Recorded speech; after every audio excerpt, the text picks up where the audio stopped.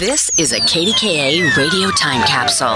Now, the CEO and president of the Heinz History Center, Andy Masek. Few food companies have had a more lasting impact on American eating and buying habits than Pittsburgh's own H.J. Heinz Company. Henry John Heinz began selling produce from his mother's garden to local grocers as a boy. He founded the Heinz & Noble Company in Sharpsburg and delivered to grocers his horseradish and later pickles, sauerkraut, and vinegar in a horse-drawn wagon. Following several ups and downs in the early years of the business, including bankruptcy in 1875, Heinz introduced what would become the company's best-loved product 1 year later, tomato ketchup. An intuitive marketer, H.J. noticed a catchy tagline on a New York billboard offering 21 styles of shoes, and he soon after began using his own slogan offering 57 varieties. And just like his famous ketchup, the slogan caught on. Today, the Kraft Heinz Company still abides by H.J.'s famous motto,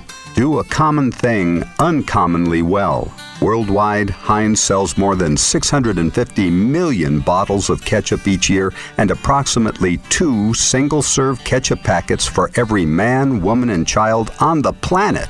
Learn more about this innovative company in the History Center's Heinz exhibition, which features the largest collection of Heinz artifacts in the world.